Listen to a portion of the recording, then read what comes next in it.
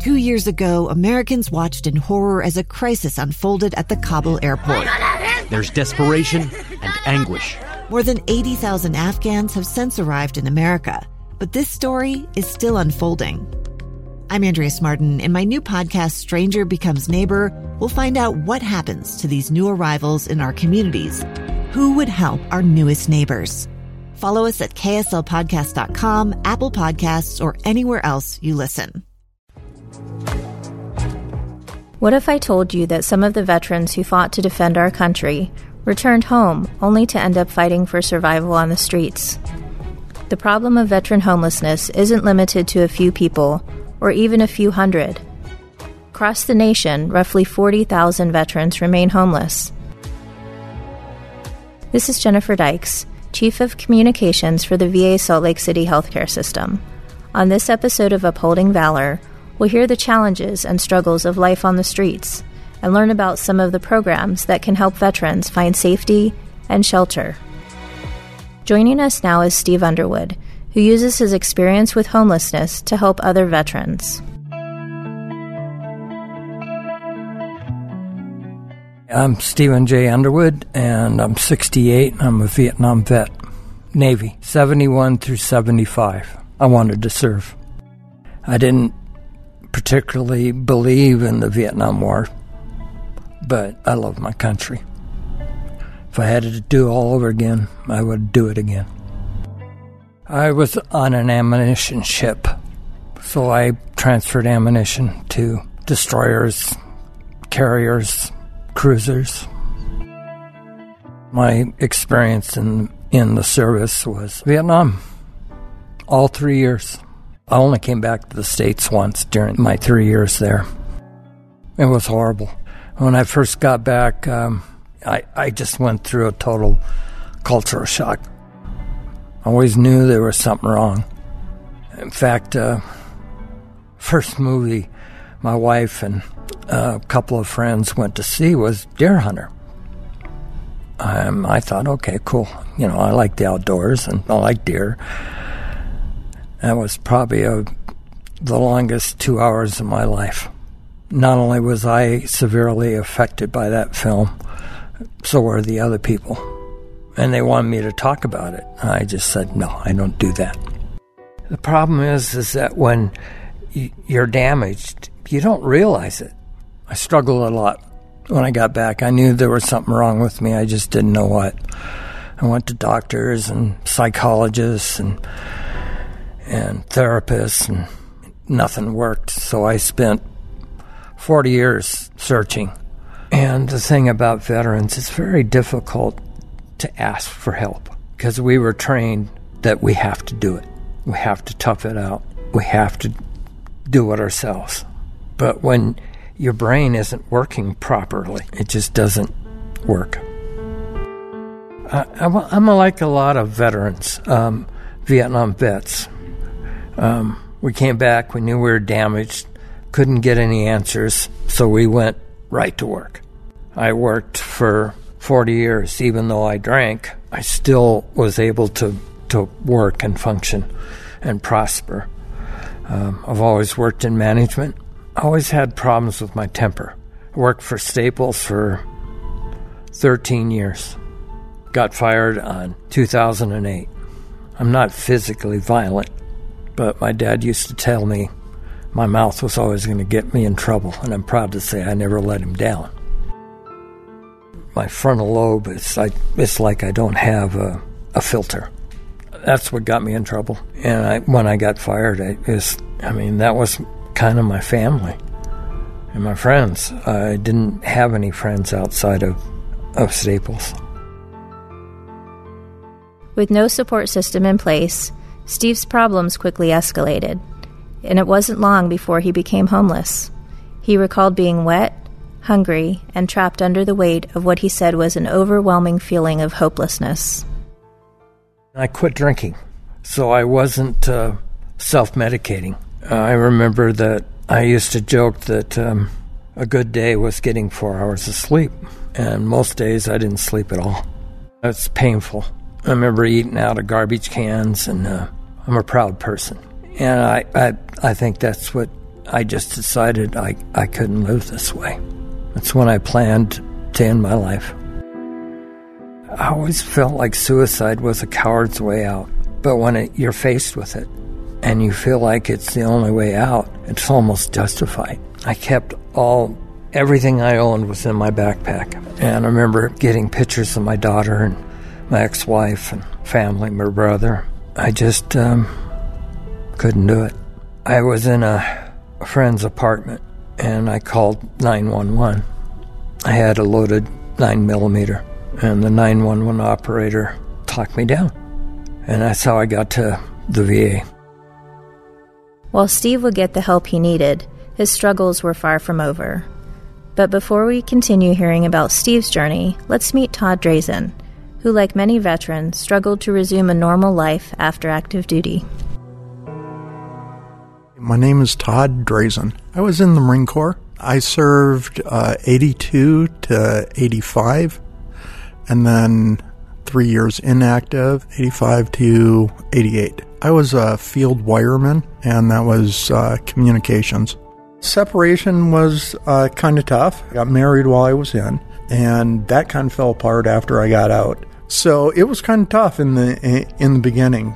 I was starting to have problems when I was in the Marine Corps, but I never sought medical help for it. People don't understand mental health, and they don't want to acknowledge that, people have mental health issues, especially in the Marine Corps back in the 60s, 70s, and 80s. It was kind of no, you don't go to a psychiatrist or a therapist, because that's just really frowned upon. As the years have progressed, I've had difficulties. I was diagnosed years later with bipolar, manic depressive, and bipolar 2 and then 1 has been my recent diagnosis. And that goes with suicide and those kind of things. My behavior had changed as the years went on while I was in the service. And then when I got out, I really had some issues. I had my first divorce. When that was crumbling, that behavior became worse and worse and worse as the years went on. I got married again. I had children.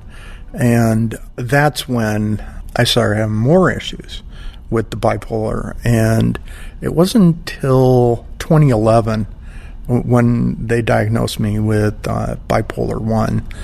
I was hospitalized multiple times within months. What that means is kind of went a little crazy. I needed to be in the lockdown ward because they're, one of the first things that bipolar is, you commit suicide when you're in those states. And I was in a manic episode for about 2.5, 3 months. They finally stabilized me on some medication, and that's where the VA came in. Meanwhile, Steve's life had unraveled. Worn out from the rigors of life, he attempted suicide. And it was there, while in distress at the hospital, that a twist of fate would lead Steve to the VA and offer him a second chance at life. I'm a suicide survivor. I tried to commit suicide about 6 years ago. And I remember being in the ER, and I was just really agitated, and I was in constant motion, and I kept saying, I got to get out of here. I can't pay for this. I can't pay for this. So I was homeless at the time. And I had my DD-214 in my pack, and it fell out. And the nurse practitioner that was there, who was also a social worker, saw it, and she goes, just a second. She left and came back about a half hour later, and she goes, you're covered. We're going to transfer you up to the VA. And got into a VA cop car after the initial intake. That was the first time in 40 years that somebody said, thank you for your service. I remember the first time I went to breakfast. I didn't even get out of bed for days. I mean, they'd come in, take my blood pressure and check my temp and, do all that. But they kind of let me sleep for a couple of days, and that was it. And then I had to get up and do things. I remember the first time I walked into the mess hall, I just panicked. I mean, there were so many veterans in there. I mean, I just turned white as a ghost. And I met a friend, didn't know who he was, but he saw me and he said, "Here, come sit with me. We're friends today." He was going through his own recovery as I'm going through mine. From there, they were going to transfer me to Freedom Landing, and I didn't want to go. I just said no, it's too far away. At that point in my life, getting on a bus or taking tracks it was not an option. I needed to be closer to the VA. So they put me in Valor House. I remember my first group was an ACT group. That was my first experience with veterans. In my 40-year search, I never met another veteran. And I didn't talk the first day. And listening to the vets, my mouth just dropped open. I call it my aha moment. And that's when I realized it wasn't crazy. I knew at that point that once I was recovered enough, I wanted to help other veterans. Steve was getting better by the day. Within a year, he had graduated from VA group housing. Ready to move out on his own, Steve thought the prospect of independence frightening. But with a little help, he would take those first steps, and in doing so, began to take his life back. By 2014, I moved into housing through Housing Authority, and I live in a nice apartment. I remember when Laura took me to look at the apartment, I kept saying, "No, I don't want to do this. I don't want to do this. I don't want to do this." She goes, "Well, let's just go look at it." And it was nice. I mean, my last place I was staying was probably as big as the bathroom I have now. And it has long hallways. And I remember coming around the corner on the elevator and looking down the hall. And it's like a scene out of Shining, how the hallway expands. And I just, she kind of had to help me, grab my arm. It's about the point that I met Jennifer Steele, and I started working with her. She's amazing. Her thing was journaling. Yeah, right. I'm going to journal, okay? But I'm happy to say that I journal now, every day. Found out I'm a poet. I've written 25 poems. And there was method to her madness. She got me to go into a rap group with the guy teaching it was just absolutely amazing. His name is Mark Hutchinson, and he heads up the peer support program. About halfway through, I started talking to Jen Steele. I think that's what I want to do. My whole life, I never knew what I wanted to do. My running joke was, I'll know what I want to do when I grow up. But the minute I made the decision to become a peer support specialist, I knew what I wanted to do. I wanted to work in rec therapy. I wanted to work with people that were like me. Joining us now is VA Salt Lake City Healthcare System's Homeless and Justice Program Director, Jen Steele, who said that while veteran homelessness in Utah has decreased by 40% since 2011, stories of veterans like Steve and Todd are all too common. My name is Jen Steele, and I'm the director of the Homeless and Justice Program. We have a variety of different programs under the Homeless Program. Our goal is to house veterans and try to help them maintain and gain self-sufficiency. Our grant per diem housing is transitional housing with community partners in the community. These are places veterans can stay for a limited amount of time while they're getting back on their feet and getting into permanent housing. HUD-VASH vouchers are permanent housing vouchers. HUD provides the voucher and VA provides the case management services. We work with veterans to get them housed, and then we continue to visit them in their homes and make sure that they have what they need to maintain their housing and stability. HPACT is our homeless primary care team.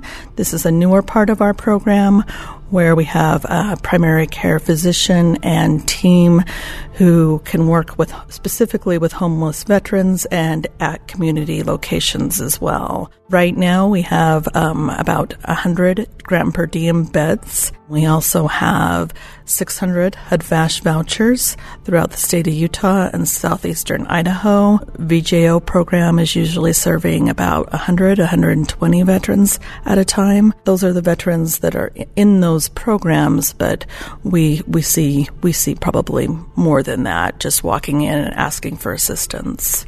The biggest challenges we have right now are that the housing market is very tight. Occupancy for rentals is very low, so it's challenging to find places in the community quickly to house veterans. We have a open door policy. You can call our outreach. We have hours established here on campus for walk-in clinics. We're also out in the community with established hours at the shelters at this time. If a veteran was walking into our walk-in clinic, one of our clinicians would meet with the veteran, find out more about their situation, do a psychosocial assessment. The more information we can get from the veteran, the better we are able to assist that veteran and help he or she connect to the most resources. So one of our clinicians would sit down with the veteran maybe for about 45 minutes and get as much information as possible about the veteran's background, current living situation, income, so that we can figure out which programs the veteran is eligible, whether they're here at the VA or in the community, and help to connect the veteran to those resources.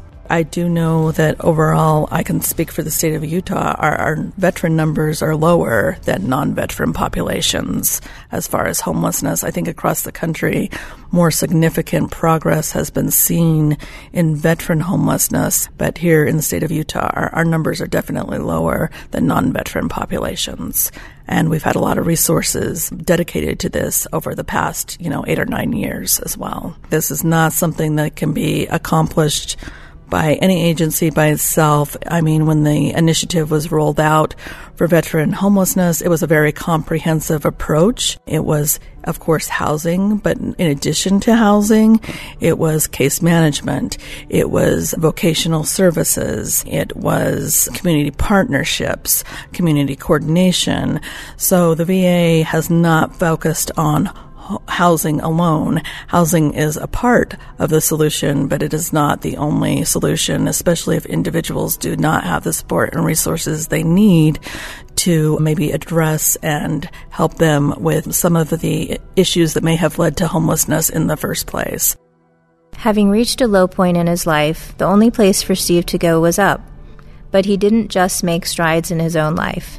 Steve used his experience to reach other veterans. Veterans who remind him of the once-lost soul who just needed a friend to talk with. For me, I was lucky. There are a lot of vets out there that it brings tears to my eyes. I think it all happens in their own time. And for AA says you have to hit bottom. I hit bottom.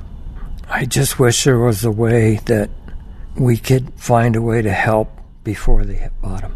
Because when you're down that low, it's so dark and you feel so hopeless. That's what the VA's given me. It's given me hope. And that's what I try to pass on to the veterans that I work with, or a veteran that I see. If you can see it in their eyes. And just talking to them, there is hope. I've been a peer support specialist now for 2 years. Peer support program are veterans that have gone through their own struggles. And they've gone through intensive training, and they all work in different fields. It's a veteran-to-veteran program. We're non-paid federal employees, but I can't think of anything better to do. I love reaching out to people that are struggling because that was me 6 years ago. And I didn't have somebody that said, these are some things that you can do. I mean, we don't do it for them because that's no way to grow, but we help get them there.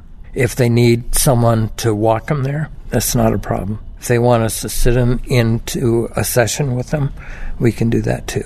I love going in there and looking at the window and seeing that sad face looking in. And I go out and I just stand next to that person And I'll do that every day until they speak, and then I'll speak and try to get them to come in. I got one guy to come in, and it felt just like me.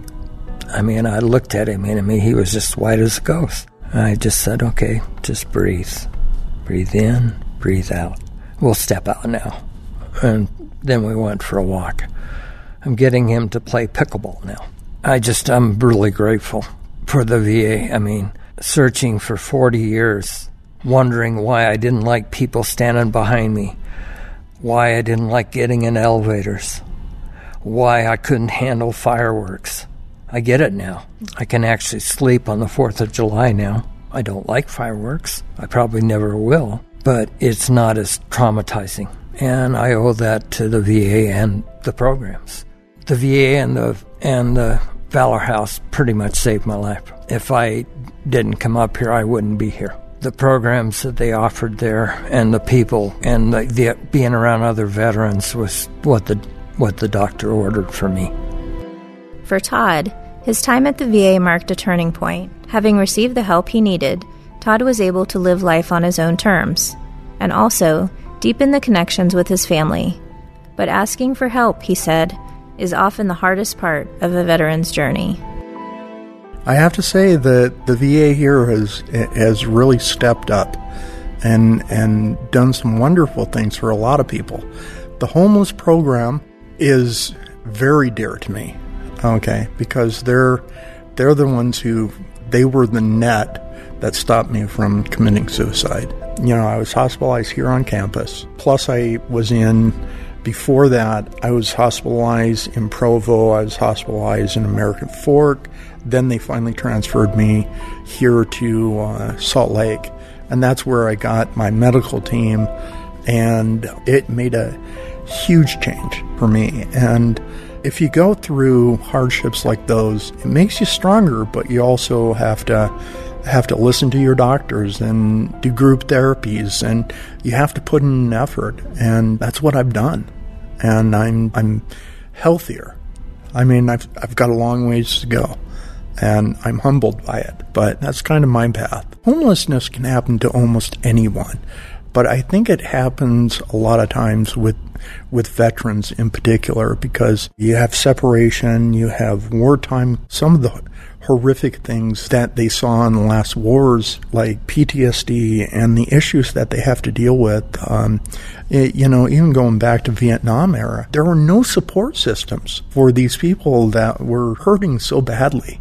I think what ends up happening is a lot of veterans will turn to drugs and alcohol just to feel okay. And, I've been there. I've done that. I never really liked myself when I was that way. But now I'm sober, and I take my meds every day. I have great relationships with my son and daughter, and that means the world to me. I live on my own, and I've never lived on my own by myself, ever. And now I'm learning to do that. And I'm 56 years old. If I was to give some advice, is if you have the willpower to get through boot camp and go through the service and go to war and come back home and lose a buddy in the war, then you need to look at how do you make life better for other veterans by staying alive and getting help. And if you're homeless, ask for help. That's what you have to do. I've gotten a lot of help here at the VA. I've got a wonderful team here. They've been crucial in me recovering to the point now where I'm being asked to be a part of the Hope Squad, which is just beginning, but it's the first one in the United States, and what an honor. I would have never thought years ago that I would be a part of something bigger than me. Thank goodness I pulled myself together and got some training and met some friends, and life began again. It's like night and day. My kids love me. I'm not deluded to the fact or worried that my kids hate me because I have this mental illness. They've seen me at my worst, have seen me at a homeless shelter, and they've seen me go from there all the way to where I am today. And I couldn't have done it without all of the help, but I'm especially proud that they got to see the strength, the perseverance, and they gave me love when I needed it. And that, to me, is precious beyond compare. And I'm glad that I'm sober and can understand and see that in my child's faces. They know that I'm active, that I'm trying to make a difference. I went to the orientation for the Hope Squad, and I just want to give back because I am so thankful for every little bit of help, every smile, every moment of time that I now have. You have to be there to try to get better, okay, and try to help yourself and have perseverance. You have to persevere to keep going when you think all is lost, because I'm a living example that once you hit ground zero, you can pull yourself up with the help. That's kind of like my message. It's touching for me. I mean, I'm almost there, crying, because I don't want to bury you with the bad stuff. I want to show that there's hope. I just hope that someone listens to this podcast and says, hey, I'm going to get some help, that it lifts them up, because we're here to help. And I'm immensely blessed to be a part of this VA. If you're a veteran listening to this podcast, I would really personally encourage you to reach out to our office. We'll provide the walk-in hours and the walk-in number. There's also a veteran homeless hotline that you can call at any time and get connected with this VA as well. There's really no wrong door, no matter how you come in. We want to help you, and we want to connect you to the other resources that we have available. For veterans experiencing homelessness, the national hotline is 1-877-424-3838. If you're local to Salt Lake City, our outreach number is 801-582-1565, extension 4706. Landlords interested in working with us can contact our program coordinator at area code 801-582-1565, extension 6333. This concludes this episode of Upholding Valor. I'd like to thank you for joining us today. If you enjoyed the podcast, please subscribe or rate us. Or better yet, tell a friend to tune in by texting veterans to 57500 or go to ksl360.com/veterans. We hope you'll join us for the next podcast, where we talk to some Vietnam veterans exposed to Agent Orange and their stories of survival.